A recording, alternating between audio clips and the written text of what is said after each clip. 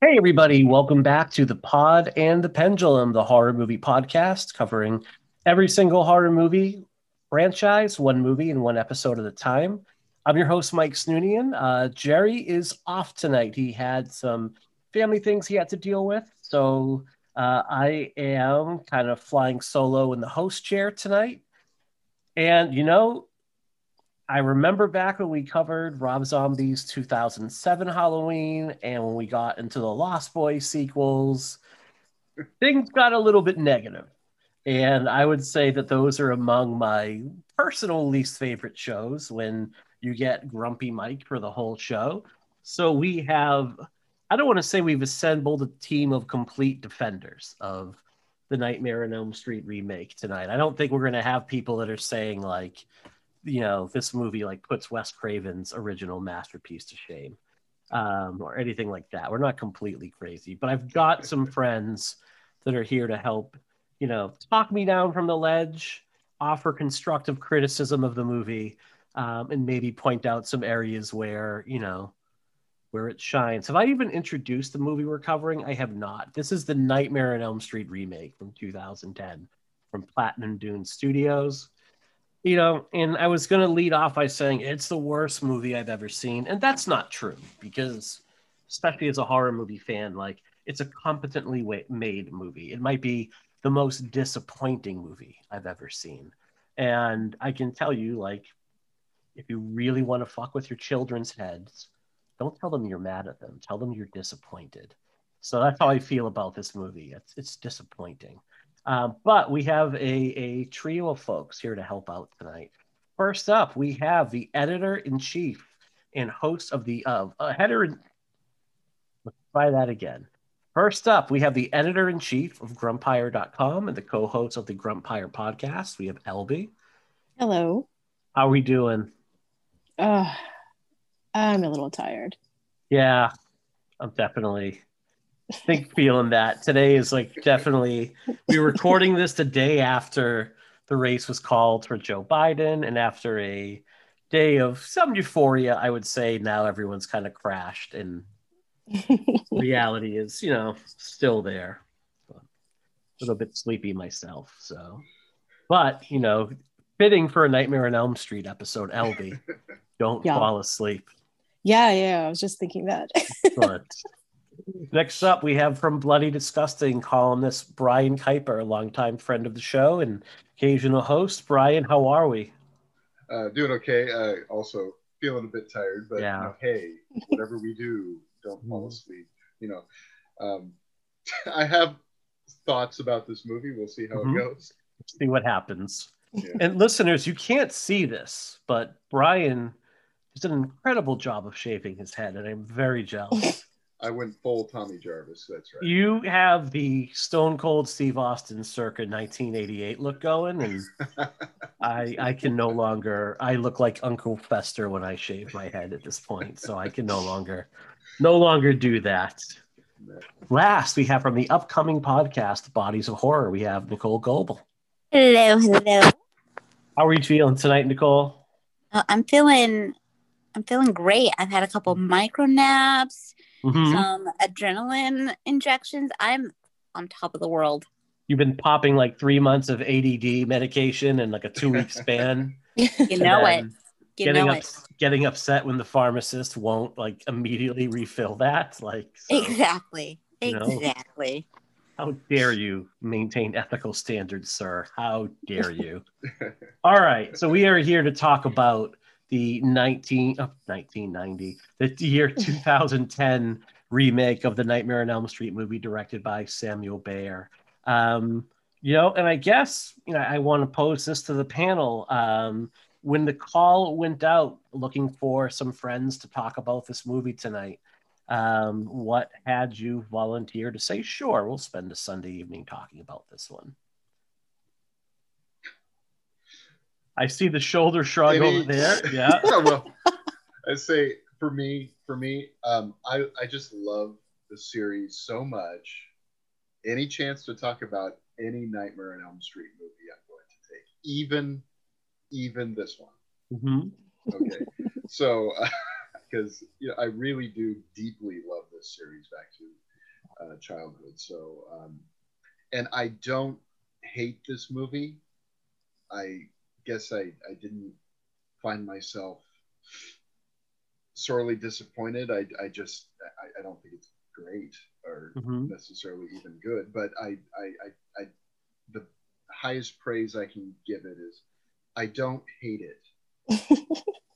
So we're going from Mike, who's way down the scale, to me, who's slightly above that, and I'm interested to see where everyone Let's see where it stands goes.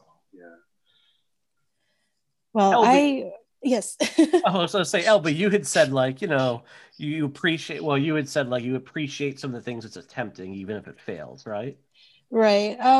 Before Grumpire, I was, or I had a column at Cinepunks that was aptly called "LB Defends a Remake." So, I kind of have this solemn duty, I guess, to defend remakes. This one, it's a bit harder to defend. It tries to do a lot of things that it just doesn't really follow through with, and part of that is due to expectation. And I just don't think that they tried hard enough, honestly. I think we'll definitely dive into that. I think it's a really fair assessment of it right now. Now, Nicole, I believe you're going to be our outlier on this one, because if I remember correctly, you have this just behind Rashomon and Godfather 2 in terms of movies of all time. Pretty much. Yeah. I really like this movie. I think I've done a rewatch of a bunch of the early mid-aughts remakes, and it's kind of made me appreciate this more.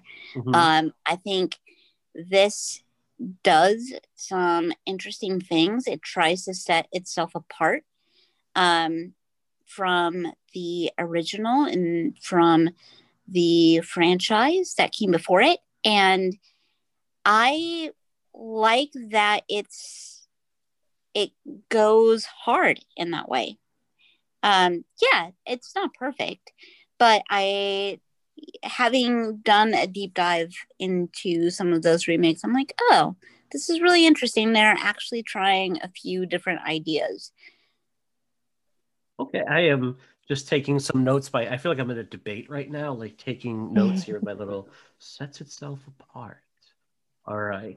So let's talk a little bit about the background of this movie, and specifically the period of time this existed in horror. Because, as LB and Nicole both noted, this was the heavy on remake horror period right now, time from 2003 to, I don't want to say this is the death knell, because that's really an unfair statement. But Halloween 2 in 2009 and A Nightmare on Elm Street in 2010, I think they really represent the kind of end of the remake cycle. And then you saw Blumhouse really start to take over, and then the rise of some more independent studios like A24 start to take over with their version of horror. And the kind of remake train has, if not ended completely, then it's at least really slowed down at this point. What do you got? No, I mean, Blumhouse, like to this day, like pretty much all of their output is non-original content, you know. But like, I mean, I'm not arguing against you because like at that moment, yes, correct. Right. But like, you know, these days, I mean, you have Halloween again, even like Fantasy Island. I mean, that's something that already existed. I mean, they did something different with it, right? But like, I don't know, I have issues with Blumhouse right now, but I don't have to get into that. We can definitely have those issues. No, and it's okay to have those issues with them because, you know, they are, and I would argue that like Platinum Dune was like the proto Blumhouse in terms of how they kind of like handle these franchises and what they do with them. And you could look at like Halloween 2018 is more of a continuation of the series rather than a straightforward reboot. And you're right, like Fantasy Island is just adapting a property that like already exists out there and doing something kind of weird with it. But what you have here, like in 2003, like the same year you get Freddy versus Jason, which ends really like puts a rubber stamp on the classic period of like 80s slasher movies. And it's a really, I think, even though that movie also has a lot of flaws, it's a really fun kind of fitting end to that period that a lot of us grew up with in the VHS era. 2003, you have Michael Bay and Brad Fuller come out with the Texas Chainsaw Massacre remake, which is commercially very successful. You know, they pump like 10 million into it and it pulls $100 million out of it overall.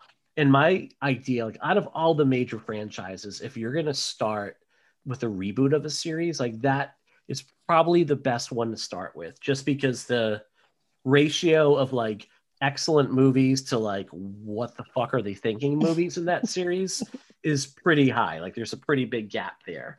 You get one classic movie with the original Texas Chainsaw Massacre from 1974, and then I would have argued at that point 3 movies that are at best watchable.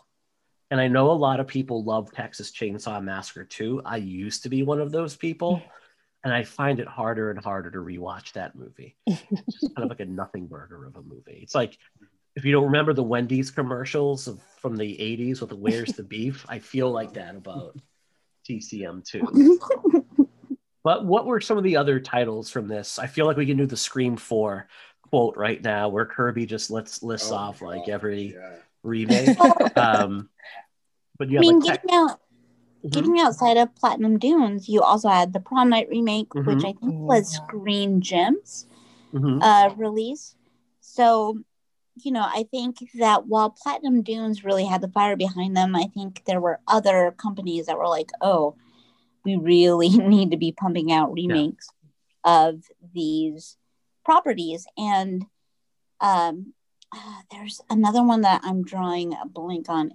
April Fool's Day. I don't know when it came out, but I think it was within that time frame as well. And I don't think it was Blumhouse or Platinum Dunes as well. I think it was kind of in that middle sector. So, I mean, it really was just a complete garden of your remakes and reboots. Okay, I was just going to ask, where in the timeline do the Dark Castle films fall? That was 90s? I have a terrible memory. Dark Castle. So like House on Haunted Hill. Late 90s. Late 90s, okay. Yeah. So like 13 Ghosts, House on Haunted Hill, like things of that nature, sure. Late, I think like 99, 2000, like right in that kind of general kind of area there. Yeah. You know, a couple of that from this particular period that I kind of like a lot are like the Last House on the Left remake and the Hilton Eyes remake. They're kind of, in a weird way, I feel like, because the original versions of those, you know, speaking of Wes Craven films, are, you know, they're really rough and documentary style, and they kind of remade them into these slick sort of polished sort of movies, which was really strange, but somehow worked for me in those cases. I absolutely love that the Hills Have Eyes remake. I love it so much. I know a lot of people prefer that one to the original. I like it a lot. I don't go that far, but I do like that remake a lot. I think it's got a lot going for it, and it's really imaginative, and it's kind of what you hope for could have happened with the Nightmare on Elm Street. Right. I think what's interesting is when you get into some of the movies that like they were one-off movies before, like Last House on the Left, like your Hills Have Eyes, like My Bloody Valentine. You sometimes get better results, and I think LB, to your point, what you said, like there's lowered expectations. Like you don't have 7, 8, 9, 10, 11 movies to kind of compare everything to at that point. I know for me, like I really like Rob Zombie's Halloween 2. I hate his initial take on the series, but the second movie, I think he's just like the gloves are off, and like I can just do whatever I want. I'm playing with house money, and it's I think it's hard to say like I hate this movie because it doesn't feel like a Halloween movie, but then say but I really love Halloween 3, which also doesn't feel like a Halloween movie. Like that can't be the reason you don't like that movie. There are movies that just kind of exist, like the Stepfather remake, like that's kind of there. A year before this, like I love the Friday the 13th remake. In a better world, like Derek Mears would have 6 Jason movies under his belt right now, and we'd be talking about him much more often. Like I thought, to the credit of that movie, that the same writers for Freddy versus Jason, like Shannon and Swift, it's not a perfect movie, not a perfect script, but it was written by, I think, a pair of gentlemen that understood that worked about that series, and kind of like got to the core of it. Are there some issues with it? Of course there are, but like Hush Jason, if you're a Batman fan and Batman Hush, like you may not like the bandage Jason at the beginning overall, but I really dug that movie. Yeah, so I just watched it this morning, and it's like, wow, this is this works really well. See, and I'm not a big fan of the Friday the 13th remake. I think that they take out a bit too much of what I really like about the original franchise, the lore of Jason, and I miss that in watching it. I think it's a well-made movie, and if I take myself out of I'm watching a Friday the 13th movie, I really like it. It's a really good little slasher movie, but I have come to love the lore of Friday the 13th so much that when I see bits of that extracted, it makes me sad. I just find that so. What is so fascinating about that is how thrown together the Friday the 13th movies are. I mean, you literally have like Phil Scuderi sitting at a restaurant at the North End in downtown Boston, just like, hey, in this scene, the dude's going to take a cleaver to the head, and he's going to, he's going to be walking upside down, and he's going to get like an axe to the crotch. Hey, that's a good kill. And like literally, like that's how those movies were thrown together. And now it's like, we look at like the first 5 minutes of, say, the final chapter where it lays all the history out, and we're like, well, that's just like chef's kiss. It's beautiful, it's perfect. And it was literally put together by like a college intern that could give like 2 shits. Like, I don't know. Nicole, I really like your criticism there, because it shows that you're able to separate from the original series. Like, so a lot of people, I think, are unable to do that. And I like that you say this will be, or this movie would be good if it wasn't a part of this character, the series. Because a lot of people, when they have problems with remakes, it's because they have issues thinking of the remake as a separate entity from the first, or from the original. And that's what we really have to do in order to like look at them and fully process what they are. Like you have to really be able to separate the two. So I really appreciate you saying that, Nicole. Yeah, and going back to kind of the Craven remake renaissance that we had with The Hills Have Eyes and Last House on the Left, I'm definitely in the camp that I love The Hills Have Eyes remake. I think it really does something special with kind of the blueprint of the original film. I don't like the remake of Last House on the Left. I've come to really love the original for how just deep, dirty, and smarmy it is. Because it's really Craven and Sean Cunningham wanting to do some different level exploitation type film. And I feel like the remake misses the element of that.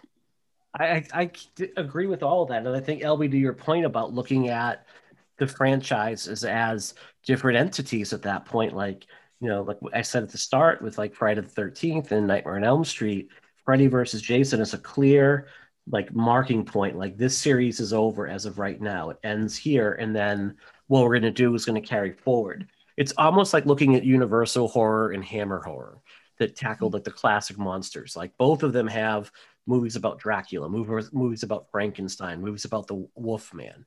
And you can love them both. Now, James Whale's Frankenstein and Bride of Frankenstein and the Universal Frankenstein movies are so far removed from what Hammer Horror did with theirs, with Curse of Frankenstein, Horror Frankenstein, and Peter Cushing being a real villain in the role of Dr. Frankenstein throughout those movies. And like the look, the feel, the aesthetic, everything about those movies are wildly different, and you can love them both.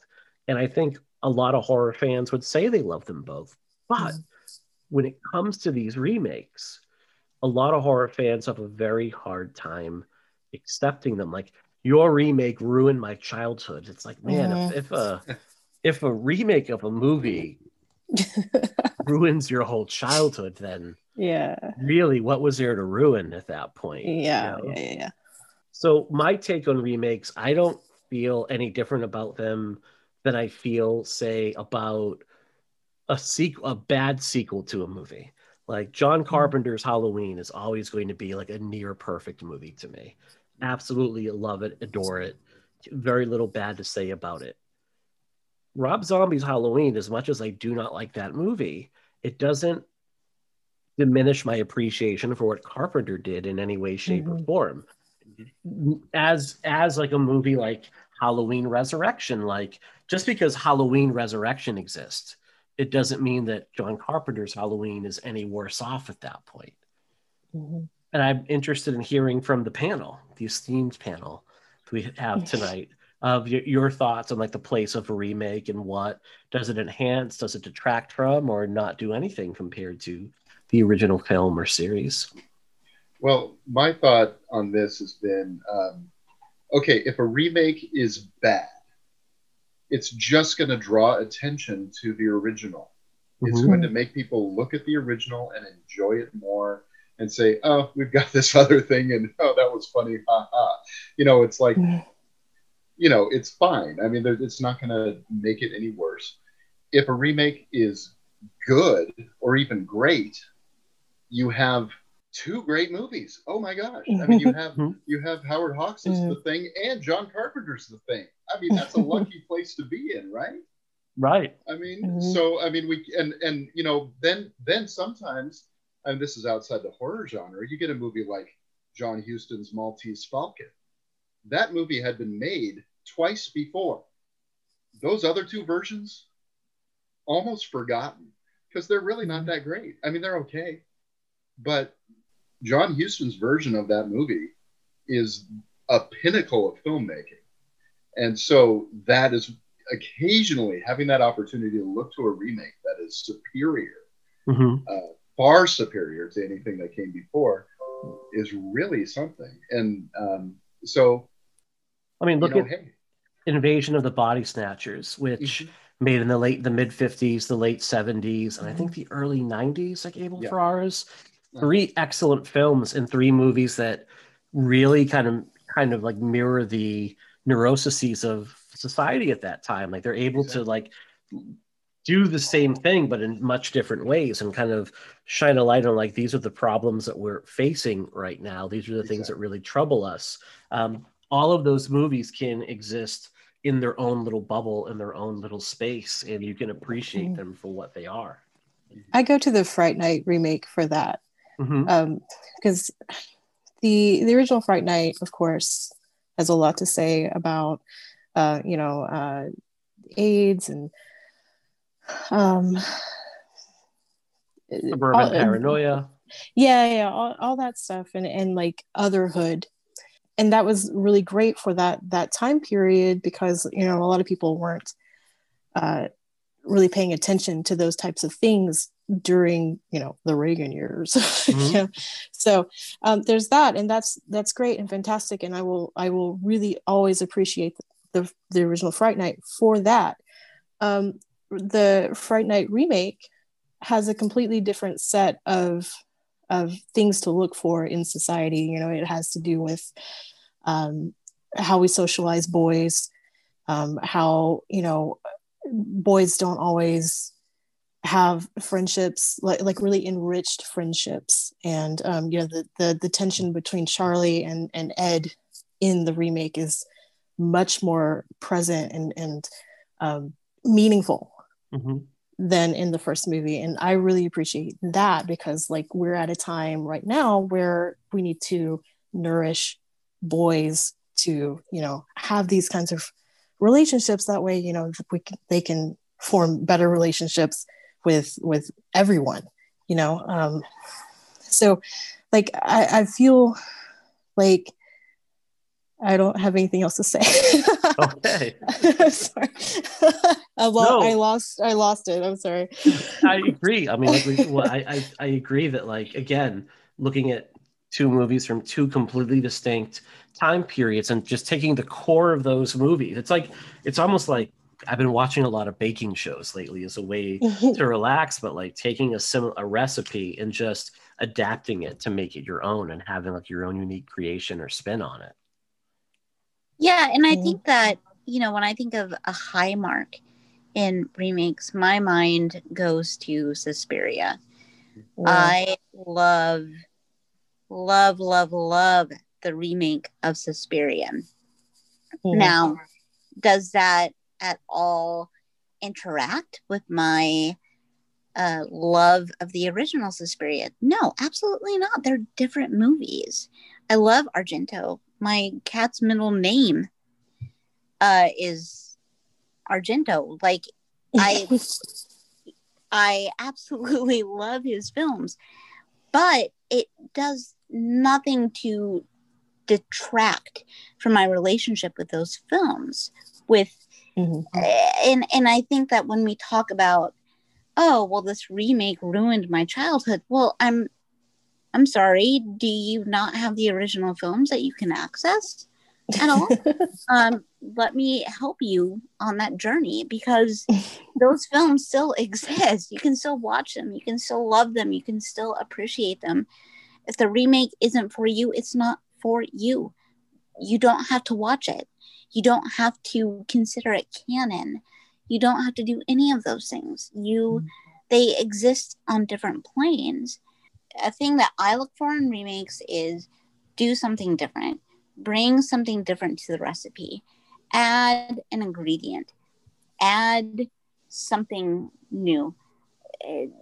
Mess with the bake time. Whatever you're doing, do something different. And that's going to help me sit down, watch the film, and assess it as a piece of your work, and not just something that's a copy and paste. I think John Carpenter has and Stephen King have like two of the healthiest outlooks on like remakes and adaptations, where John Carpenter, who is brilliant as he is kind of a mercenary, and his feelings on remaking his work is like, I'm going to hold out my hand. You're going to put a check in it. The number of zeros on that check is going to determine how enthusiastic I am about my work being remade. And good for him, because he knows, like, look, come at the king. You're not going to top what I did, but it's not going to diminish what I did either. Like, so have at it. And Stephen King has always said, like, when there was a period of time that, like, Stephen King's work was being adapted into, like, lesser films overall. Like, you went from having, like, Kubrick and Cronenberg adapting his work to not them, and I just can't recall off the top of my head. They asked, like, does it bother you that your movies are, like, not very good? And he's like, no, because my work is still on the shelf. Like, I wrote the book; it's there. If you want to see my work, just pull the book off your bookshelf, and everything I did is right there. I think oh no, go ahead. I just think it's a really healthy way to look at it, that as fans we could learn from, in terms of, like, how we interact with these movies. These are stories that are being told that are timeless, so any kind of story, you go back to campfire tales, ghost stories, that kind of thing. Like, these things are handed down for generations and generations and generations. So what's the difference in that and Christine, I know Christine's not remade, but, like, there's no reason to think of these things in any other way other than here's a story that is going to live on in different ways and take on new life or not, Right. So, like, there's no reason to be angry about it. And what's funny is no one ever gets upset about the nth adaptation of Dracula. Like, it's okay that we interpret that one over and over, or the nth interpretation of, like, Shakespeare. Like, but and I think it's something about, I don't want to say horror fans. I think it's something about horror fans, specifically of my generation and maybe just a little bit younger, that there's maybe this sense of entitlement that comes with saying, like, how dare you? Right. How dare you, sir? Like, do this to us as fans. That, and we it's the fan fiction generation, I think. Well, and I love that you brought up Shakespeare. One of the classes that I had to take as a theater major was production styles of Shakespeare, which was all about adapting Shakespeare. So we would spend the year looking at all these various adaptations of different Shakespeare's plays.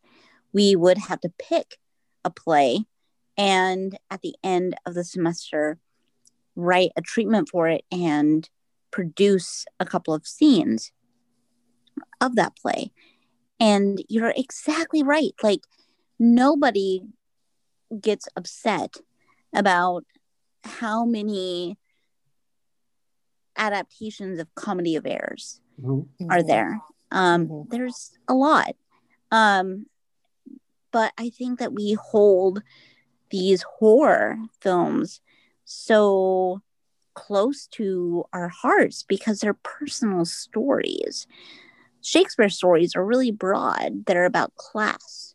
They are about kind of the institutions of the day that we can broadly adapt into what we are living through now, where horror, it hits us in a really personal way. So this has been a very long winding road for me to avoid talking about the movie we came here. And folks, you can generally, for new listeners out there, and we've gotten a ton of new listeners over the past few months, so thank you for that. Hope you stick around. You can generally gauge my personal enthusiasm for a movie with, like, how long it takes for us to get to talk about said movie versus the amount. If I ever start a show, so Jerry, what are you watching this week? You're like, oh, Mike's just not a fan of this one. That's my tell. Let's start with the director, Samuel Bayer. And I know, LB, in the notes you had put down, like, you have some things to say about Samuel Bayer, who music video director, came to prominence with videos like Nirvana Smells Like Teen Spirit, Garbage's I'm Only Happy When It Rains, Blind Melon's No Rain. So he's responsible for the B-Girl, for those who are still upset about that. But so what do you have to say about Mr. Bayer? Samuel Bayer is a director that when I was a teenager, I never looked forward to Samuel Bayer having a new music video. I always thought that he was this is ironic, I guess, like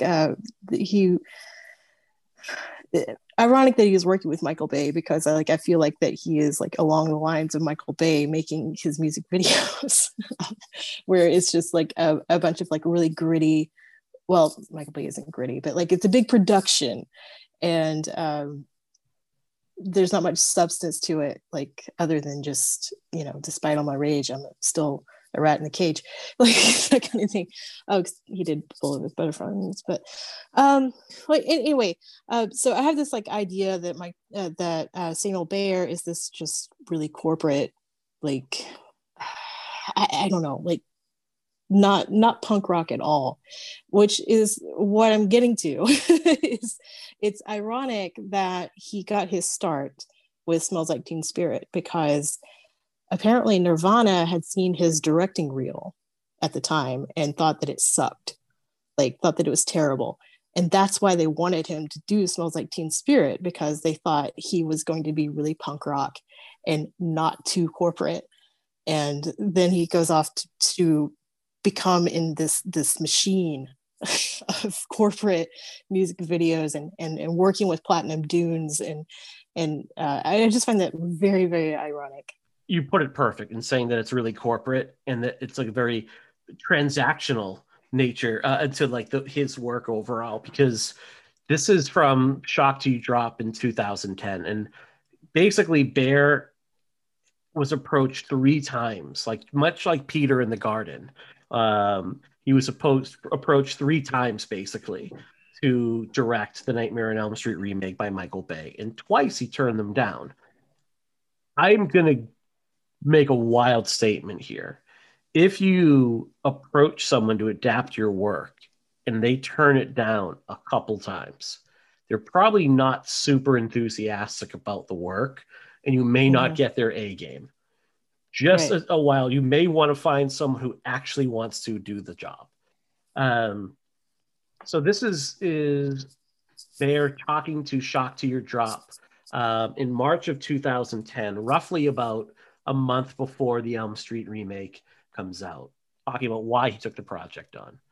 Michael sent me an email, and it made a lot of sense. Just talking about the business and why this was a good movie to make. There was a lot of opportunities in doing this that might not have happened with another film. I think what he said made a lot of sense. I think it's hard to argue with the richest guy in Hollywood. So this isn't, a guy that's looking like, I have this real passion for the project. There's this real vision that I have for it here. There's just like stuff I can do to like put my own imprint on it and update it for modern times. It's like, no, what I'm able to do with this thing is basically parlay it into my next gig. Now, very similar to like Brian Fincher on Alien 3, where that was Fincher's first movie. He absolutely despised making this movie. It was not a fun process. There was a lot of studio interference. Unlike David Fincher, like Samuel Bayer's never made another feature-length movie again. Like he didn't follow up with his 7 basically after this. He doesn't have like his version of The Game in his resume, or Gone Girl, or All Dogs Go to Heaven #2. All Fincher classics. Bayer's just like back to making music videos. And are music videos like still, do they have the cultural cachet they did in the 80s and 90s? I would argue that they don't, but I'm also old. So, No, not really. I mean, they're used as promotional tools, but it really, it's a totally different game now, I think it depends on how into K-pop you are. That's true. That's true. I think that's where the music video cachet really comes into question. But I think we talk so much about a director taking a project on either for the check or the love, and we have so many experiences with both, right? We have Rob Zombie, obviously holds Halloween the same amount. Like, he loves that movie with every fiber of his being, but there are so many people that don't like his remake. Then you have this, where it's someone that isn't coming at it from a point of, oh, Freddy was everything to me growing up, and I really need to like put my stamp on this IP. And I don't think that you can say one or the other. It's truly better. I think, yeah, you're going to get some possibly more unique ideas out of someone that's coming from a point of love for the game. But, we have kind of the other end, which is someone that's like, no, this is a really cool series to me, but they can still mess it up. But I think what you can do is maybe make an apt comparison to like Freddy versus Jason and Ronnie Yu as director. Ronnie Yu also like 2 times turned down Bob Shaye and Sean Cunningham and said, I don't see myself in this role. Like, I'm just not that interested. And Bob Shaye kept like pitching it and like, come on. And finally Ronnie Yu said yes. And what you did, I think in part, I think it's helped because I think Shannon and Swift's script approaches like the characters from a place of like really knowing about them.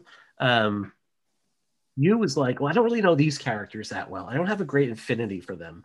But what if I look at monster movies of yore, like Dracula versus Frankenstein? What can I do? Like, maybe I can infuse like some Hong Kong cinema into this. Like, everybody is doing quick style edits right now. What if I let things play out a bit more in the fight? Like, he was bringing things to the table in a way that like maybe that outsider perspective was really good.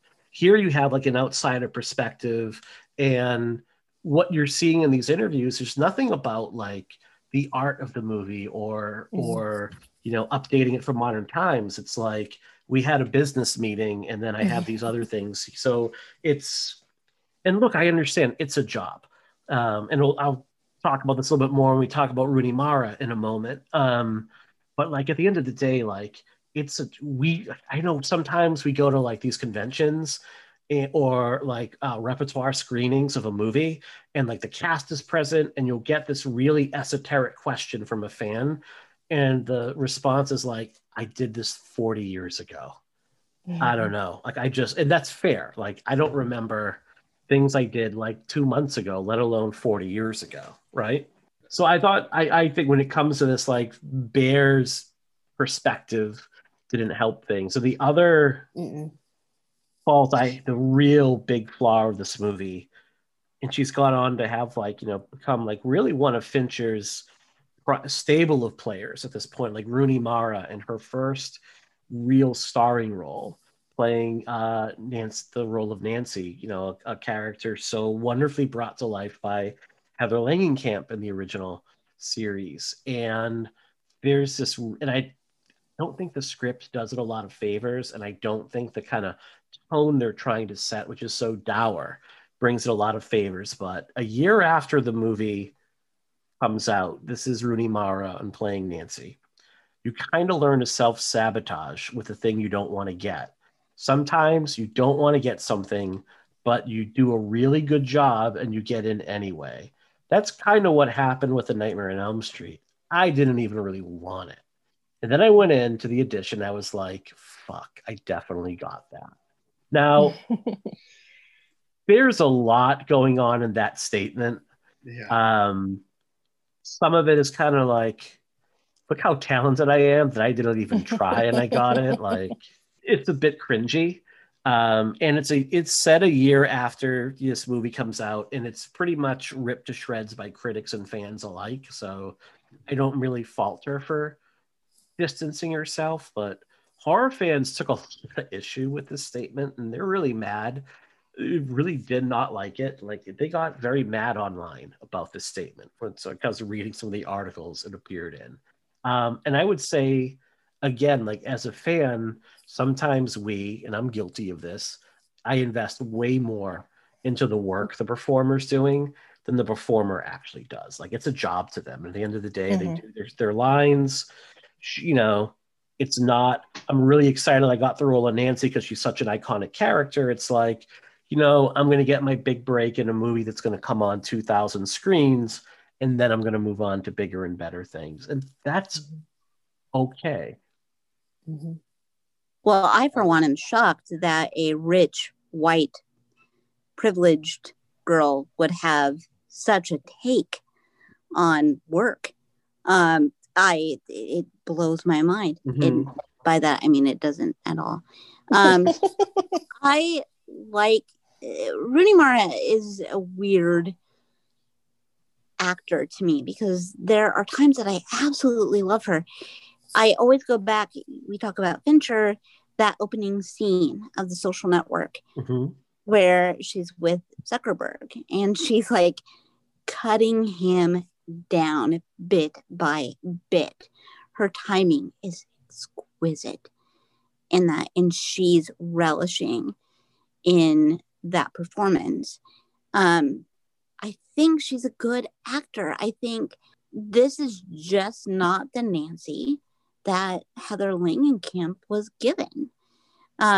This is a different Nancy. Nancy is not our main character really here.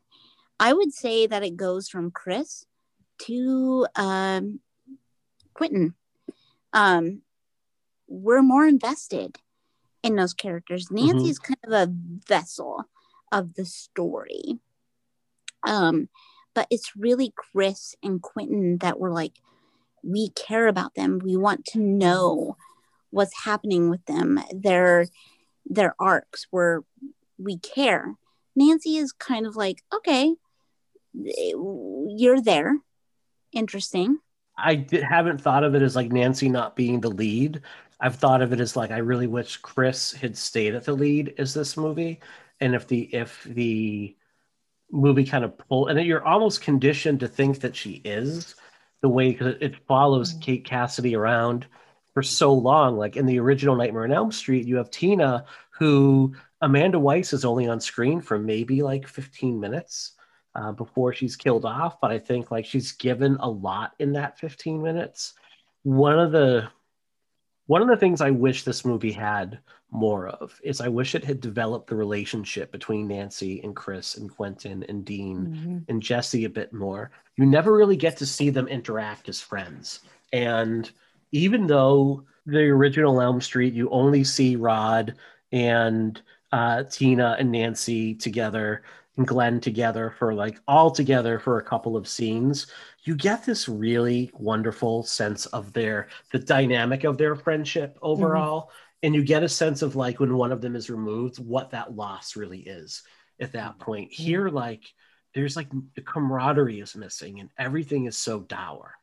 Everything is so, I mean, like you couldn't pick a more apt t-shirt for Quentin to wear than that Joy Division shirt, man. Because it's just sad times at Ridgemont High for this movie, man. It's just not, and I think that's a mark of this period of horror. I think like the mid to late 90s, like it's the Dark Knight Returns of horror movies. Like it's the grim and gritty era. Like Frank Miller is rewriting every script with how dark they are. But that's my take. I think it suffers from assuming that you're going to know what it is going in. Like it doesn't have those character development moments because it thinks that like, oh, everybody's just going to know what this is already, and it really suffers from that. That is perfect. Yeah. And I think the problems with the movie start from the script. It feels like, okay, we're going to cover this property that has this title on it. And we know that because it's going to have this title on it, then because, hey, Freddy's an icon, we're gonna make a lot of money on this, but doesn't seem to care to take the time to really make anyone that interesting or memorable to me.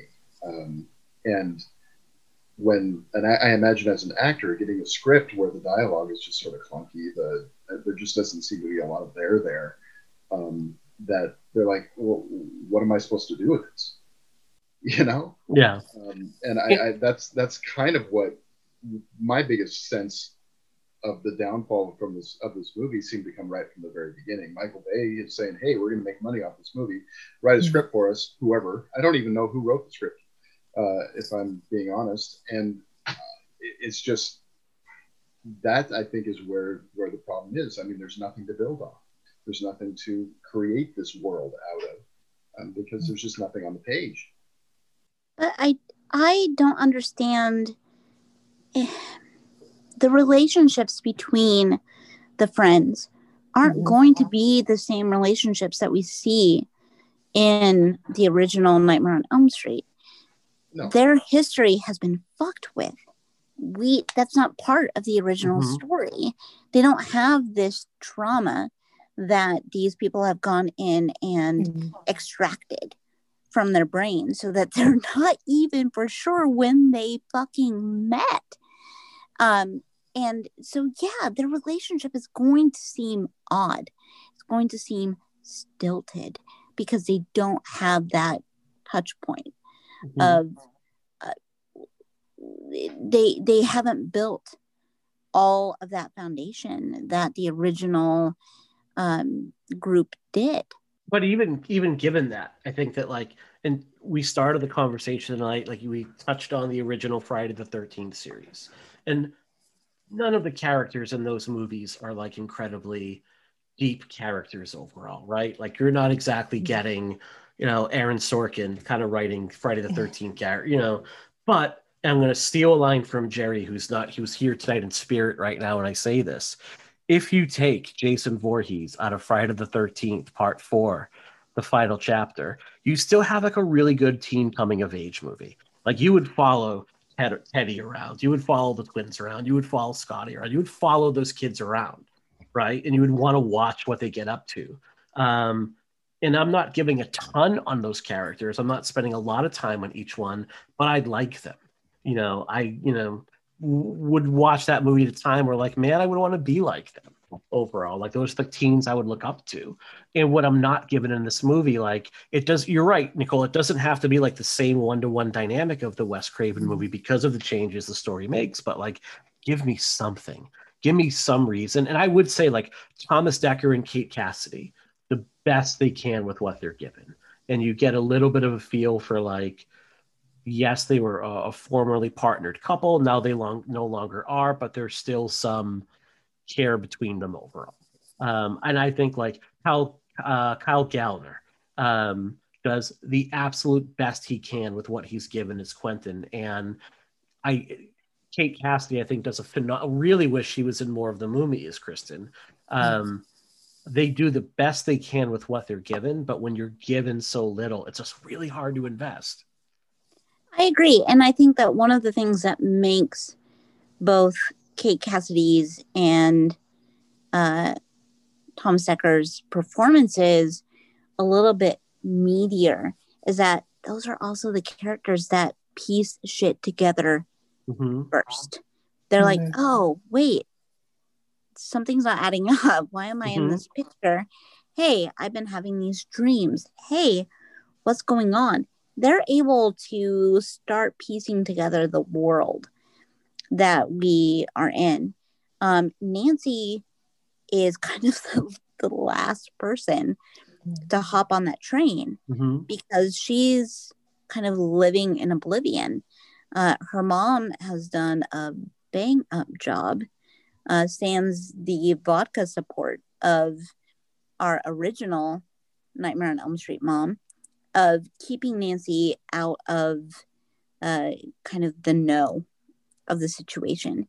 And she is earnestly kind of the last person to kind of buy into what's happening. And so I think that's why those two particular characters at the beginning are so interesting and bring us in, and we want to see more of them because, yeah, they get more of the world. They understand what's happening to them. Do you think that Nancy is characterized in that way, in which she is kind of the, like you said, the last on the train, to juxtapose the fact that she's the one who is most important to this Freddy Krueger? Sure. I mean, I think, as much as I hate to say it, maybe it's she experienced, additional trauma. We don't know what other photos there may be, but I don't know if I'm jumping ahead, but we get that bit at the end where Quentin discovers the photos and they're all of Nancy, and he calls Nancy the favorite. So I think that, yeah, there's probably a little additional conditioning there to be like, you may have gotten the most attention from this awful person, and we really need to work to eradicate it. So I can see that being part of it. But again, to me, I always have approached this as Nancy's not the most important character.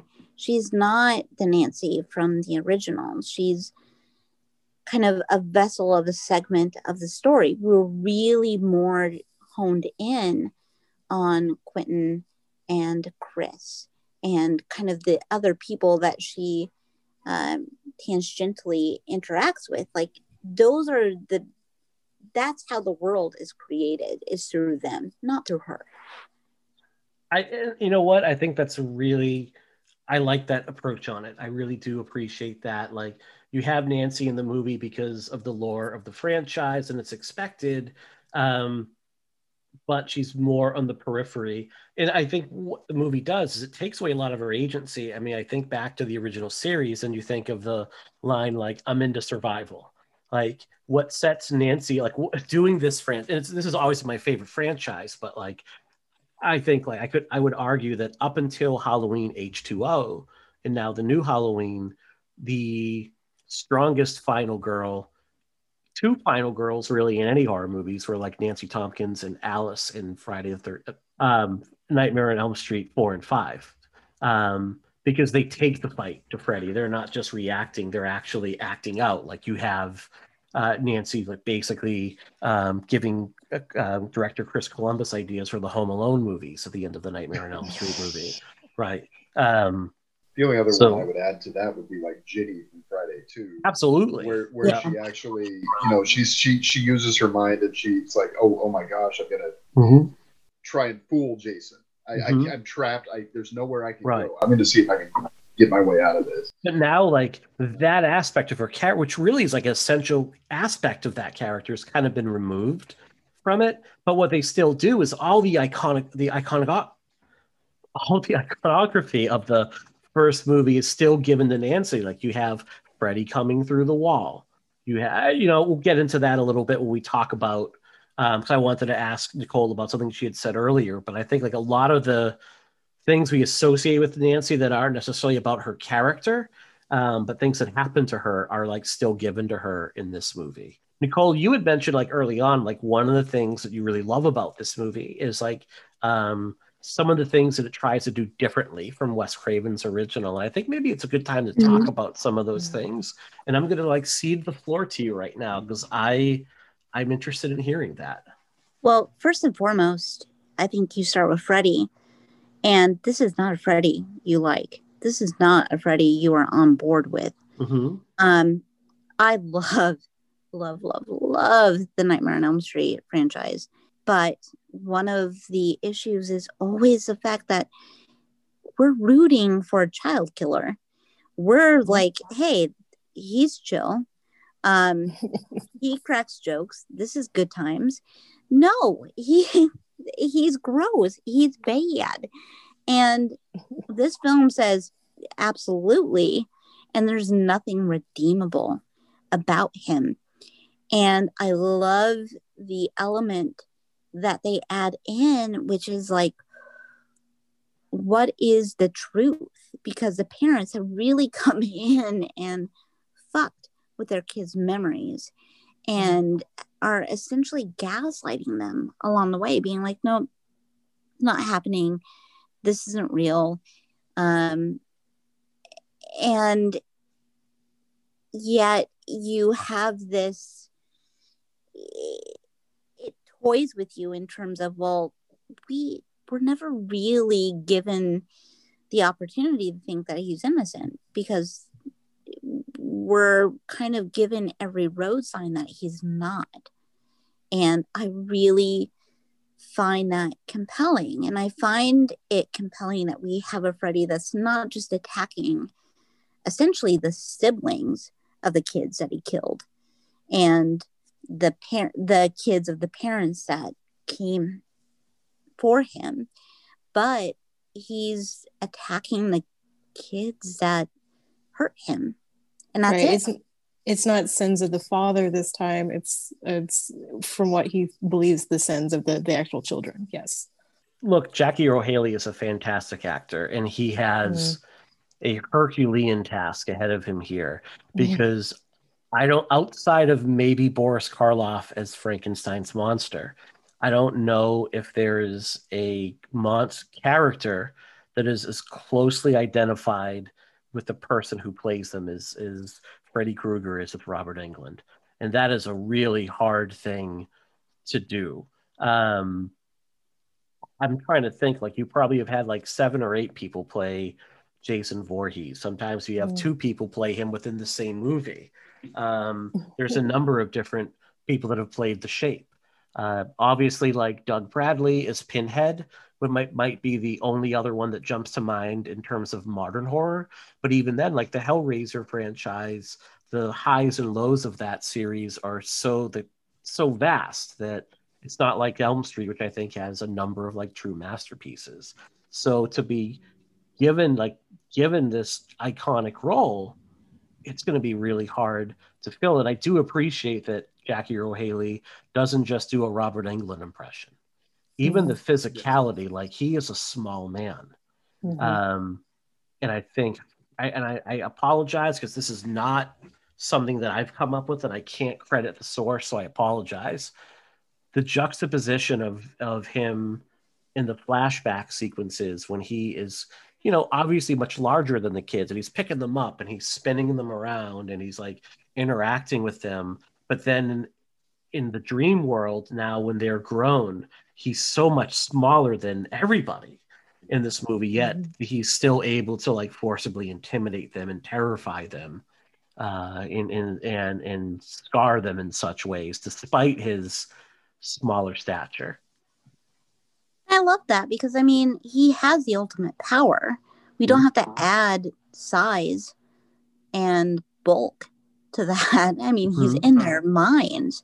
We don't need to mess with bringing in a wrestler to give Freddy that bodily advantage. And it's casting Jackie Earle Haley, obviously, I think you're playing on a specific element that I think he does really well, which is creepy everyman. And those scenes of him with the kids at the preschool, when we zoom into that photo that Nancy discovers and we're taken back to that preschool, it's creepy. He's creepy and disturbing, and not in an over the top way, in a real way, in a way that I think is tangible for us to wrap our minds around. And again, going back to Craven's original film, the sexual abuse was something that had, I think, initially been inserted into the script, but because of that case, the Satanic Panic, and they excised that because it wasn't something that could be danced around in, I think, a thoughtful way. And I'm glad that they did that. But this, they're like, nope, he's just bad. Everything that you hate, he's got it in spades. Mm-hmm. Let's talk about that. Freddy in the. Oh, I'm sorry. No, I'm sorry, Brian. Go ahead.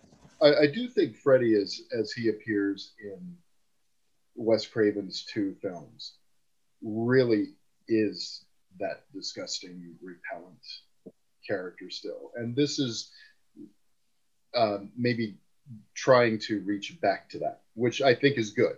You know, and also just making it that much worse by not soft pedaling the molestation aspect of it, because that's horrifying stuff, right? And so I just wanted to just expand on what you were saying. To say, I think that Wes Craven really did intend for Freddy to be that repellent character, and I think in the original and in New Nightmare, he really is that.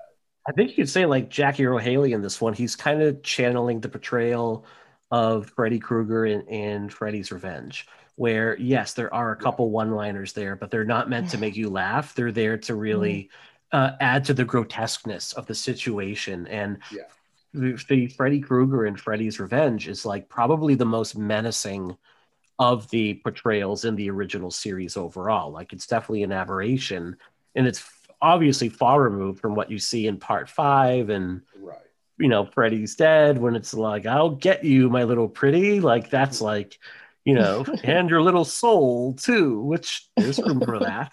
But you, Nicole, you had mentioned Satanic Panic, and I know LB, I know you had a lot you wanted to add to this as well. So I'm definitely interested in hearing about how that kind of like ties into this film. Yeah, it's a subtle reference, I think, to the Macmillan preschool. You know, these kids were in the same preschool, and I'm not. It's been an exhausting couple days. It's okay. No, it's okay. I really just wanted that to be brought up. Like, I don't know if I have a lot personally to say about it, but like, I just think it's worth mentioning. It's pretty obvious, even though it is subtle. But I think maybe Nicole should talk about it.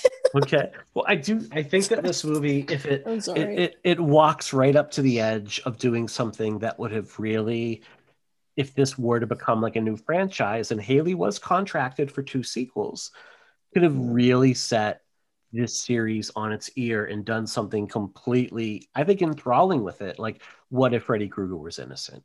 And it feels like that. I have never read the original version of this script, so I this is complete like hearsay right now. But it feels like that's the intent, because the way that Jackie Earle Haley portrays Freddy in this, there's this real righteous anger into him.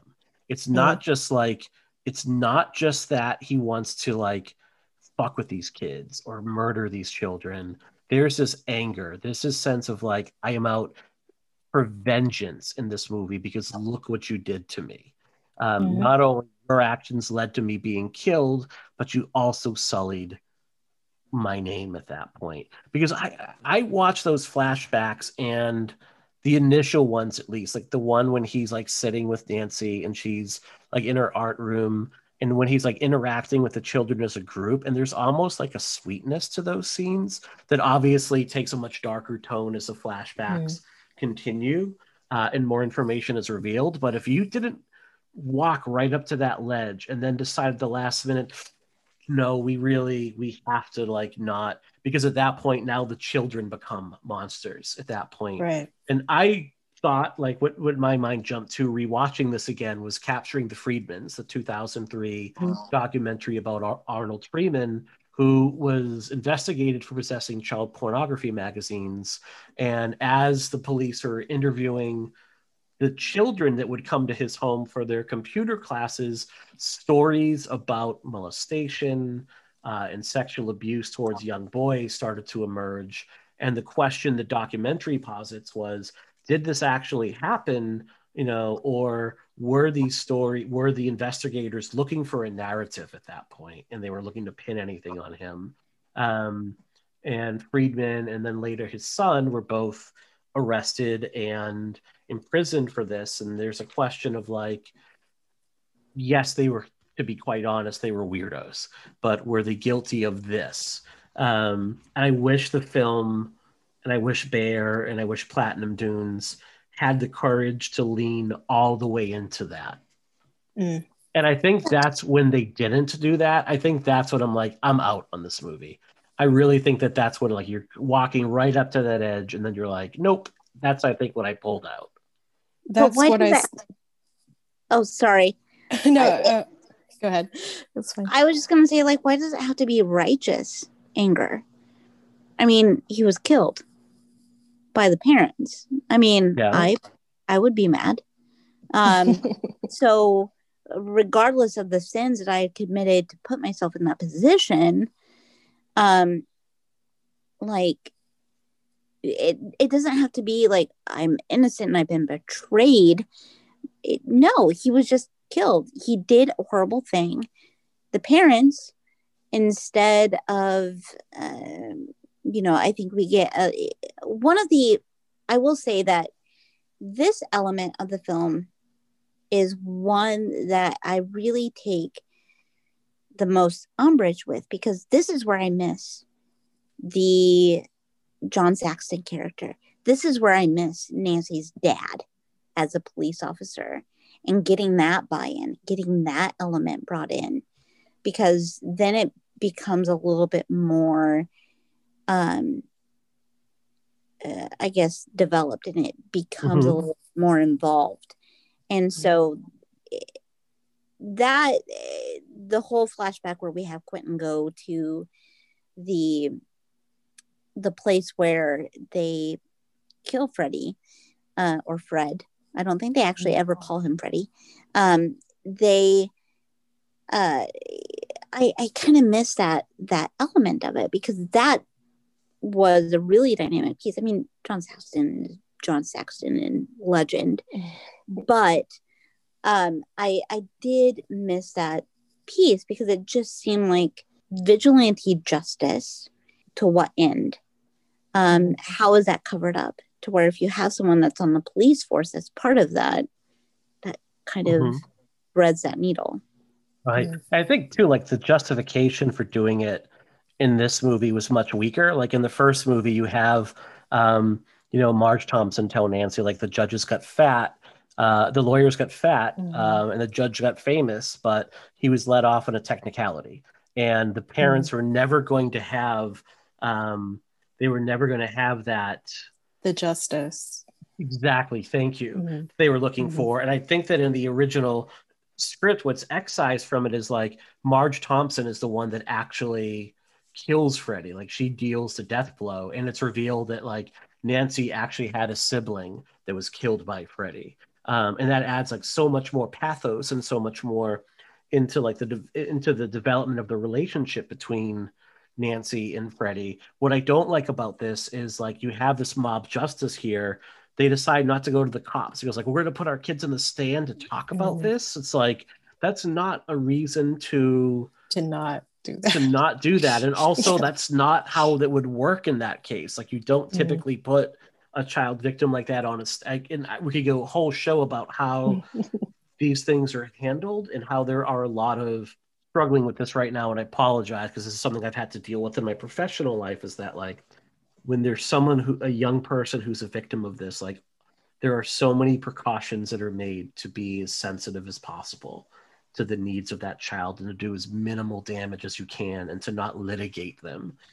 And it just seems like that, because this is such and I know, like, I'm harping in a little detail, but it's such an important detail in terms of the scope of the story and why things are happening. Then you need to do your fucking research when you write the script for it. Like, that can't be glossed over to make a little throwaway line. And I really hate that Connie Britton's character is like, they make her into the voice of reason during this scene. Like, no, we can't do this. Go to the cops. And she's just, like, trying to convince them not. Like, no, like, go all in. And Nicole, you had asked, like, well, why does it have to be righteous anger? Well, I think that if Freddy is innocent, I think then there is righteous anger. Like, you could have this person who was like not guilty of the things that he was accused of doing, that these stories were made up about him. And because of that, he returns as this vengeful dream demon at that point. That to me is like a fascinating look. It's something like, and obviously, like when we see this in our country now, when persons of color are the victims of police brutality and police violence, and there's a righteous anger when these people are killed, as there should be.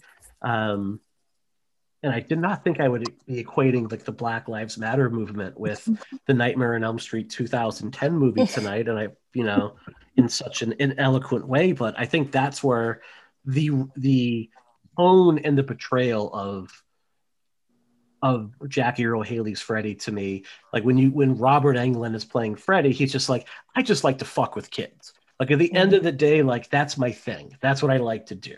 And I didn't get that from and it's fine that I didn't get that from this portrayal of Freddy Krueger. Like that's totally okay that it's a different portrayal and that it looks different.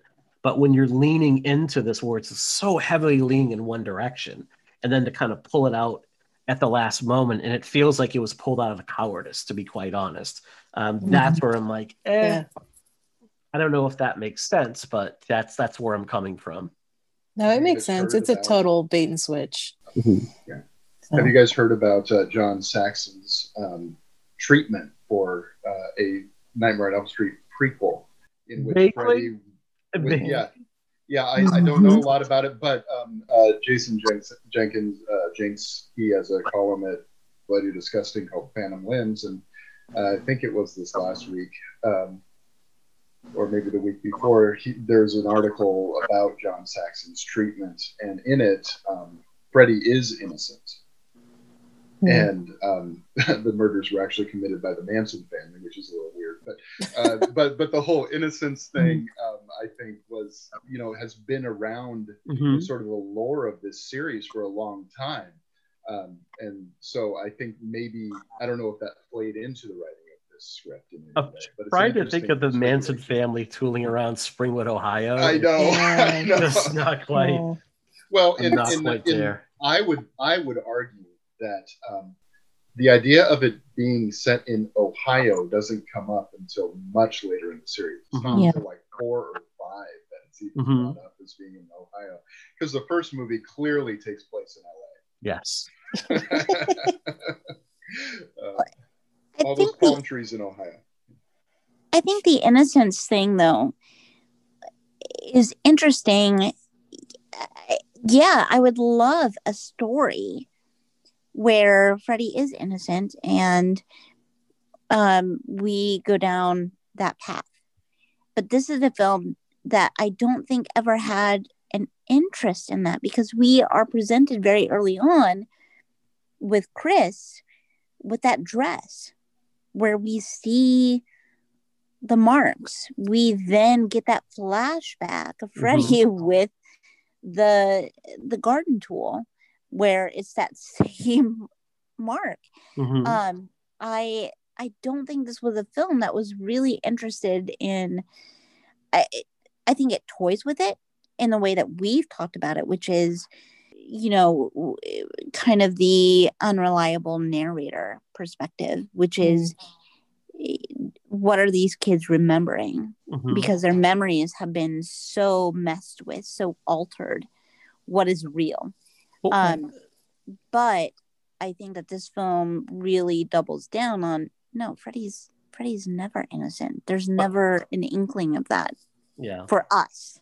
I just think you're like looking at altered memories from a different perspective if you go down that route, that the slashes and the dresses at that point become like, you're telling a child, if you tell a child over and over again, just like there's been like documentaries about persons that are innocent of crimes that end up confessing to them and really believe they're guilty because they're told over and over, like, you did this, you did this, you did this, you did this, you did this, confess. That would be, now do that with adults. Now do it with like a 5-year-old girl, girl, boy, and say like, this happened to you. No, it did. Why are you lying? Why are you protecting them? Just, like eventually you're going to think like, this happened to me. So you're just taking that idea of like an altered memory and just doing something different with it at that point. I don't know. Like that's That's my take on it. Yeah, no. I would love to see that take. I would love to see kind of these different ideas out there, but I think that this movie is really simple in that we want to put it out there that because these kids have undergone this thing where they're conditioned to forget what happened to them, we can never really be sure. But we as the viewers are given every single breadcrumb to know this is true. This is what happened, because we see the dress, we see these flashbacks, and they're not presented in a way that we're questioning them. They're not presented in a way where it's like, well, is this? Are they remembering something else? How is this skewed? It's not presented in that way. It's presented as very straightforward. I got to be honest. I think this might be the thing I disagree with the most in anything in any show we've ever done. Like, I'm not like, I really think the way that it's presented is like, it's very much as asking you to question whether or not like he's guilty or innocent. Like, they really are asking you to question that. Like, I just don't see that straightforwardness at all in this movie. I really do think that they are not only like ask you to question it, but are like really leading you down a road that like that's where they're going to travel. I think that there's an important thing to note too is it seems as though the parents really don't care whether or not he's innocent. Like, they're going after him regardless. And part of the reason I think that is because it seems as though they didn't even attempt to investigate the warehouse or whatever that building is. They didn't try to find Freddy's cave, or is that what they call it, the cave? Yeah. Because all of the evidence is still inside there. Like the pictures of Nancy and all those things, they're still there, and that's how we learn. Yeah. But it seems as though the parents didn't even make an effort to. Right. They just assumed. Yeah. And I mean, they were correct, but like it's a dangerous assumption. I mean, they find like Nancy and Quentin find one of the finger knives, like just lying on a table, like 15 years later. And you're right. Like, Quentin asks, "Did you ever find the cave?" And Dad's like, "No." And Quentin and Nancy find it literally in 5 minutes. Like, it's not even hiding in plain sight. It's not even hiding, really. I mean, I do think that to that point, I do think that the film would benefit from more of an idea of what pushes the parents. Because if they're not finding this cave, if they're not finding these elements of evidence, what is the indication that this is what they need to do? Again, I think in the original film, it's very clearly laid out. The evidence was there. Someone just missigned the paperwork to get the job done, to get him locked up. And here, I think to what both you and LB have said is that that's kind of patchworked together, and there are some big gaps. And I absolutely, I think that is to the detriment of the overall story. But to me, I guess just in my viewing, and I think back to seeing it in the theater when it came out, I never really thought that he was innocent. I just, that was never a thing that crossed my mind. Even that scene where you have Clancy Brown and Rooney Mara and Kyle all together, and they're kind of piecing together what happened in the past. I never really, even then I was like, these kids have just been messed with so much by their parents that they don't understand kind of what the reality of the situation is. And so I never really bought that he was innocent from the get-go. And so maybe that's part of why it's hard for me to go down that line of thinking, which I think you're right. It's just, it's hard for me to kind of connect to that.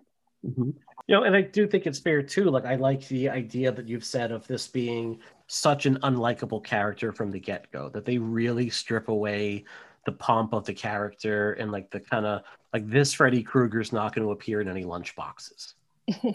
Right. And I really do think that that's like, they really recreate him as a villain. I think that what you said to start is like a really, like, the problem with this movie is not Jackie Earle Haley. All right. What is the other thing that gets talked about a lot with this movie is the idea of these micro naps and how they kind of allow the viewer to weave in and out of like dream sequences. And I can go either way on these, and I'm wondering what your folks' view on like this kind of as a creative tool is. Well, I think they happen in the original film too, because Nancy falls asleep in class. I mean, she just is all of a sudden there. She's all of a sudden in the dream world. There's no, and it's more subtle in how we get there, in indicating that we're there now. But I guess the fact that I know that Craven doesn't use them as a device. It's just sort of part of the way the story works. So I guess I didn't think about it in a way that was negative. I think it's one thing that can work. I like how it can slip in and out. I wish they did a little bit more in terms of like, it's like you said, Brian, it's very obvious when they're in the dream world in this one, but it's kind of, I think when it's done well, and I think the pharmacy sequence in particular, it's actually a pretty cool tool. Yeah, there's that sudden everything sort of starts turning green and red inside the building. We, because we're familiar with the series, are cued into the fact that or in the pool even, the sort of the lanes are set off by these green and red. Same in the diner too. In the opening scene of the diner, the red and green lighting. I think that's a clever touch. Like those are the little things I do appreciate about this. Yeah, and we see that kind of stuff in some of the other chapters in the series, but here it was, it's done in a pretty clever way, and I definitely give points for that. And I guess for me, it works. That device works for this particular iteration of the movie. I love the micronap addition to it, and I love the idea that it twists reality in dreams. You're in and out, and you have these moments where it's hard to and I think back to the library scene with Quentin, where the only indication that we really have that we're starting that micronap is the warping of the bookshelves. I love that, because as someone that experiences night terrors, that's always how it starts. It's, we have something that's really real to us, something that we, the place that I went to today, I'm seeing it in my dream, but there's something just so slightly off about it. And I love that they infuse that into the micronaps. I just wish that would actually be more imbued into the full dream sequences, because that's what's horrifying about dreams, is that it's these really real people in these real places that get contorted. I do wish they did a little more, because this is one series. Like this film is obviously, as most in this era are and were, it's very reliant on CGI. But I think you can make a real argument that if there's one series that could really benefit from CGI, it would be A Nightmare on Elm Street, because you can pretty much, like, because it's the dream world, it can be tethered to reality, but it can drift away from it. And I to the film's detriment. And I know I say that a lot tonight, and I'm trying not to be super negative, and it hurts. It really hurts. But like, it keeps going back to the boiler room. And there are so many other things we could be doing, but like, we keep coming back to this boiler room because it feels like that's what's expected of us. And one of the things that's strange about going to the boiler room in this film is that is not where the crimes occurred. Whereas in the original, I mean, the crimes occurred in the boiler room. That's why we're there. Now it just seems like, oh, there's boiler rooms in Nightmare on Elm Street movies. So we're going to put them in here too because they're creepy, and they are, and I think some of the effects that they use with the boiler rooms are pretty cool. I mean, where he's all of a sudden just sort of drifts into this world, and walls turn into pipes and stuff like that. I thought it was pretty cool. But I am a little bit wondering, why are we? Is there a reason really to use the boiler room? And I don't see it. We have to use the boiler room because, as we learn, Jason is afraid of water. Freddy is afraid of fire. How do we use it? And so, yeah, I mean, I have the same, like, I love Thomas Decker's scene in the boiler room. I think that's a really effective kill.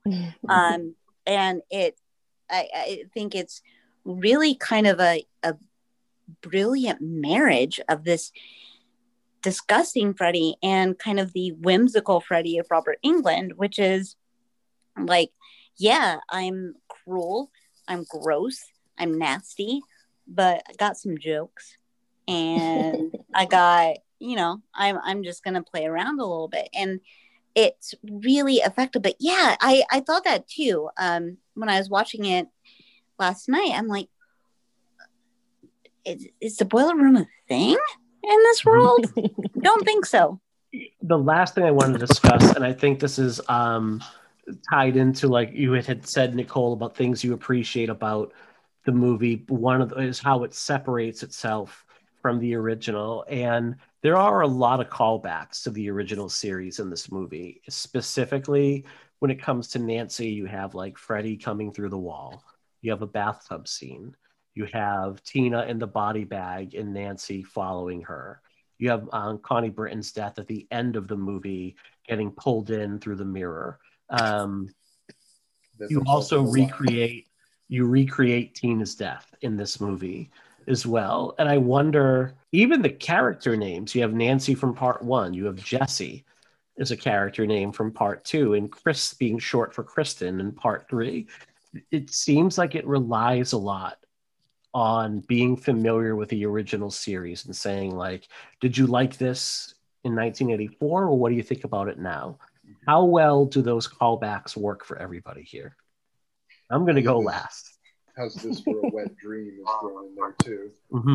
Yeah, which I thought, oh man, one of Freddy's worst one-liners gets included in this, but oh well. Some of those things I think work. Some of them that are the bathtub scene I think works okay.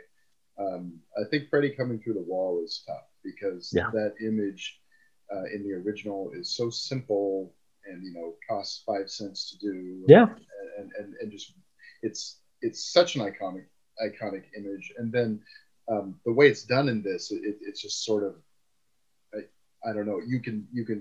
It looks so fake to me. I mean, the CGI just does not look good in that sequence to me at all, and it's just too much. It's knowing when to stop, and it just doesn't know when to stop for that particular sequence. But some of the others I think work fine. I like the Tina in the body bag. I think that image will always be effective. I think, because the idea of an animated person, someone who has their eyes open and and is moving and talking inside a body bag is pretty terrifying. To me, and I think it works and it's done effectively in this. I don't think the mom stuff is done very well. And the ones what's funny now that I'm saying this out loud, it seems like the ones that rely heavily on CGI are the ones that don't work. Whereas the ones that rely on the simplicity of just a person in a body or the bathtub. The mom's death in particular, and I know like the original ending of Elm Street when she gets sucked in through the window, like it is not. Like when we talk about the best effects work in 80s horror, like that scene is it's not brought up for a reason. But there's something tangible about it, so we can forgive it. I'm trying to think of a way to say this and not sound like a complete asshole and shit on someone's work. But it feels like we sometimes say we'll fix this in post. And then the person who was supposed to fix it in post died. And then they never hired a person to come back and fix it. And Platinum Dune said, we got a date to hit, so this is going up. Like, it's inexcusable that CGI that bad would go in a movie that's going to be on 3,000 screens and it's supposed to kick off a franchise. I don't know. I always hated the body bag scene from the first film because even at a young age and watching that, I'm like, who the fuck is going to follow a body bag? Like, who? No, nothing good comes from that. You stop, you reevaluate, you go the other way. I think that one of the scenes that in the remake stands out to me as kind of being a carbon copy of the first film is obviously Chris's death. One of the things that I realized in watching it last night is that it lacks something. It's so quick. It's very brutal, but it lacks something. When we see Tina struggling, we're there with her. Our heart is breaking for her because she's dying and we like her. We care about her and we like Chris, but it's just so quick. We're not given the full treatment of how Freddie really gets into Tina's world in that. And, you just see Chris go outside, you see the dog, and then she's basically done with in the next couple of minutes. Right. And I wanted more. I think that when it comes to how this film took the iconic scenes, visuals, moments from the original, I just feel like one thing that I would love more, and I think the thing that would make me put this at even a higher value would be like, put the meat behind it, put the teeth to it, because that's what made it really stick before.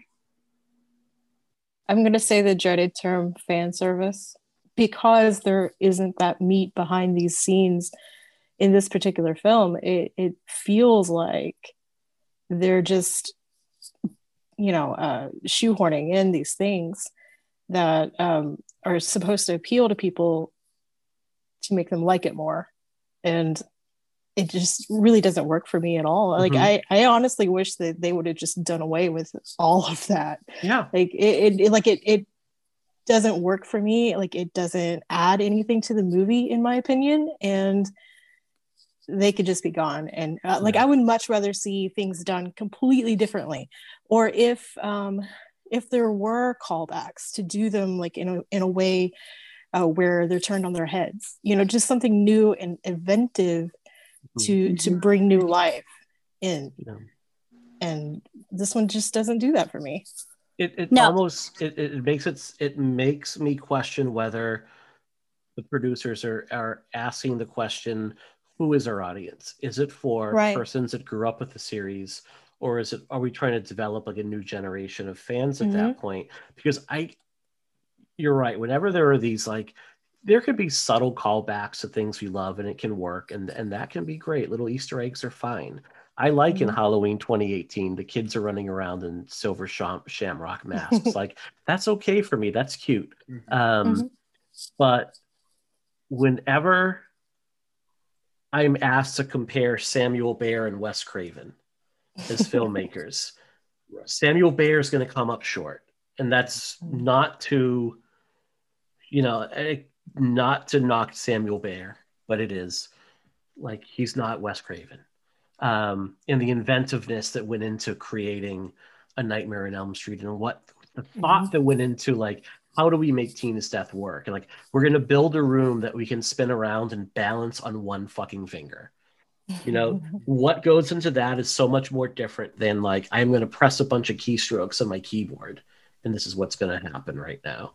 To your point, Nicole, on Kristen's death, what separates her from Tina's death is you saw it in the original movie from two perspectives. You see Tina in the dream world and Tina in the bedroom and Rod looking on in horror. In this one, it all takes place in that same space. Like there's no differentiation.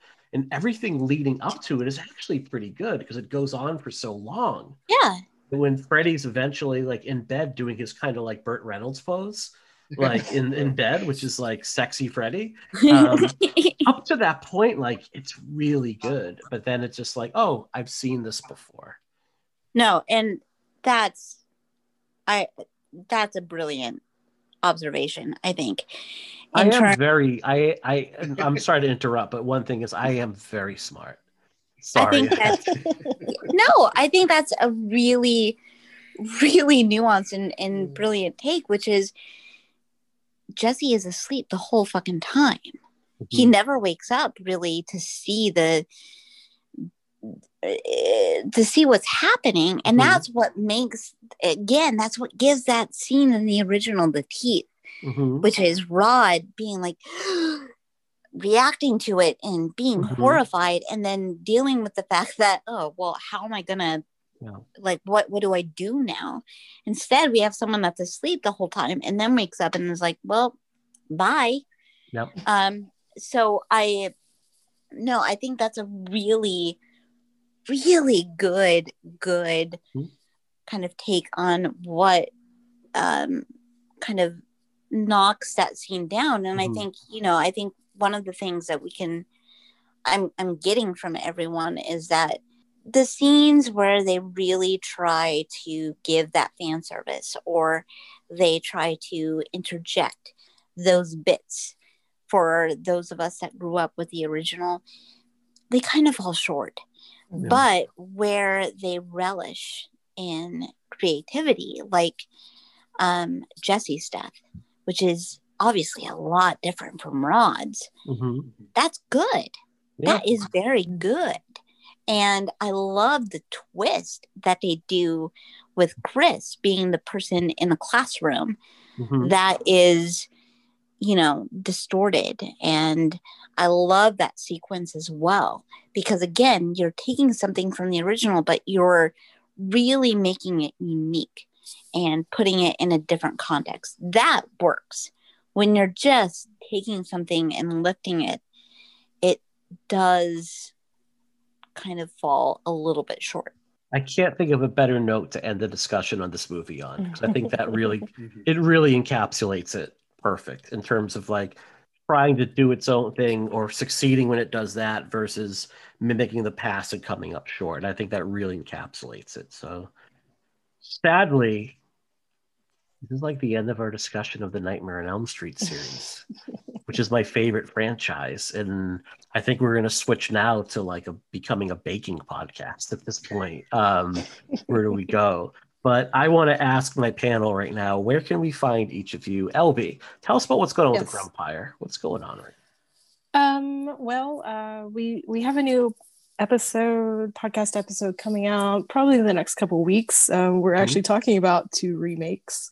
Halloween, I like to say Robert Zombie's Halloween, and the 2006 Black Christmas.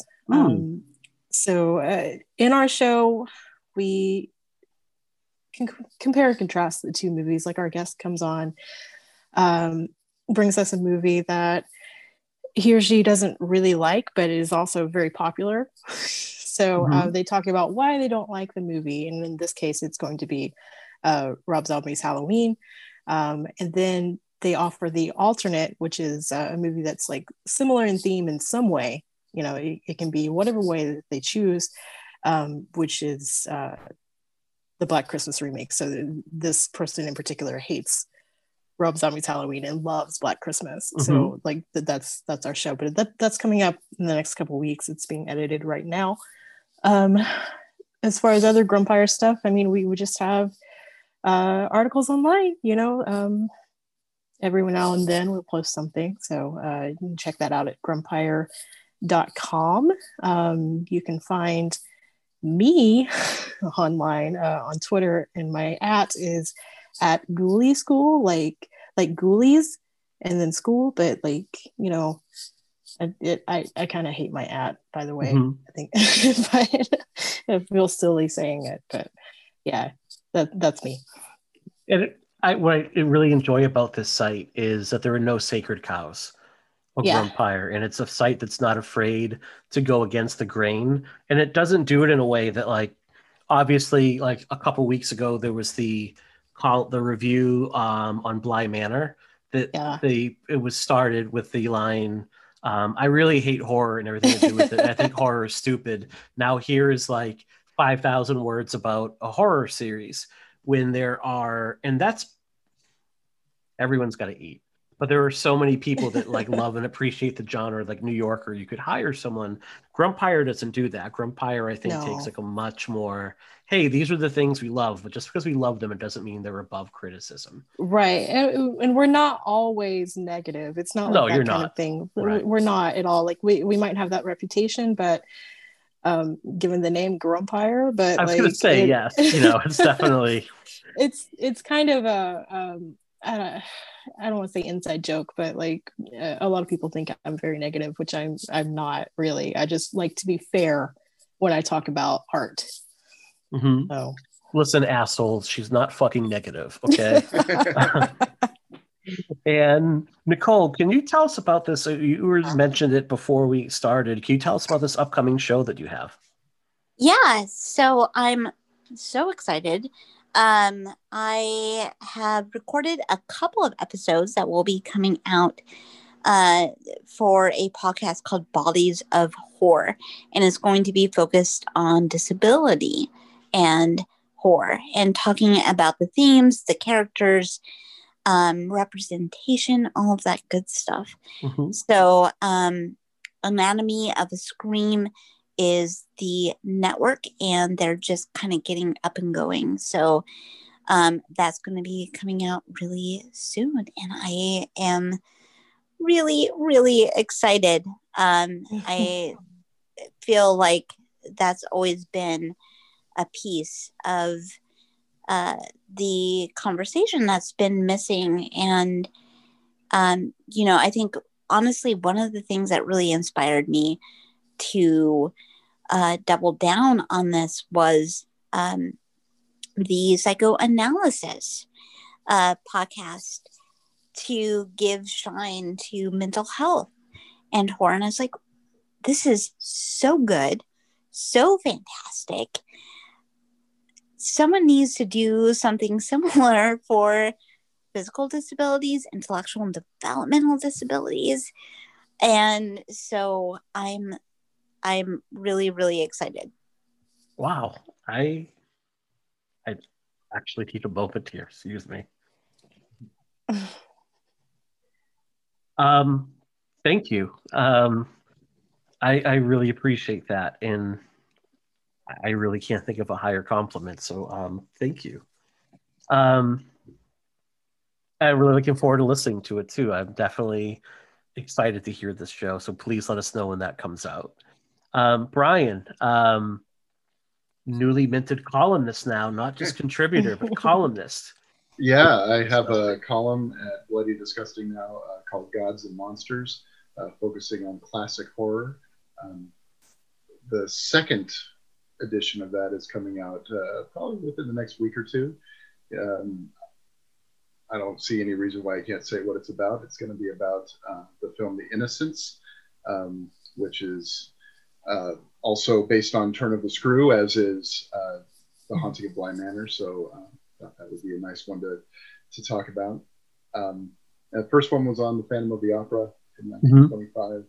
So I'm really excited about this, and really glad to have been given this opportunity, and sort of amazed to be given this opportunity. It's something I've kind of always dreamed of. And your work has appeared in a lot of places in the past year. Like, you've been popping up everywhere in the horror sphere, and your writing, you continue to hone your craft. And where else? And you mentioned, like, is there another piece that you mentioned elsewhere that you were?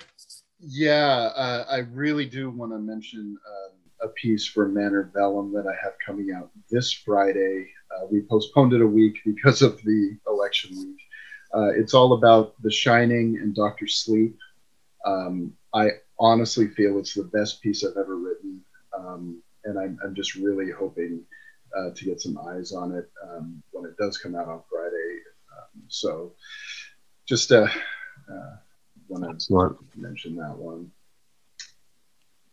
Well, we want to thank all of you for joining us tonight. I mean, for me tonight, it's I feel like this was a nice balance overall of like that this film we kind of needed, because like I'll be very honest, listeners, like when I go back and listen to the films that we go really hard on, those are my least favorite shows. And it's not that we just champion everything and everything is awesome and we're not super rah-rah. We're critical where criticism needs to be. But I think that also making a movie is very hard and nobody sets out to make a terrible movie.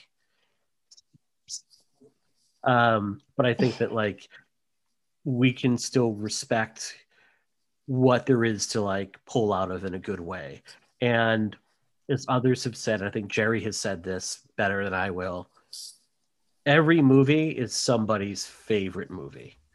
So, like we try to at least be, if critical, at least respectful of that. So I'm hoping that there is more Nightmare on Elm Street to talk about in the future.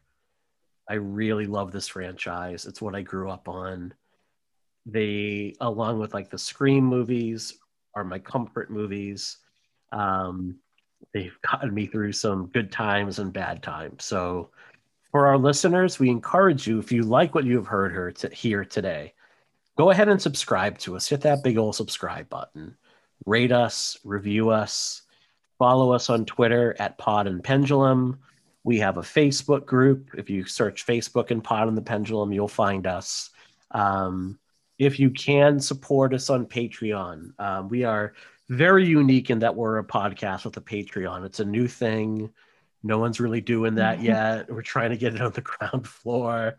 But I'll tell you, like this week, my Urban Legend special edition came in. My House on Haunted Hill special edition came in for our Patreon show on that. And like that's where the money goes when you support our show, is we invest it back into the show, so we're able to do some research and dive really deep to get some books, to get better editing equipment.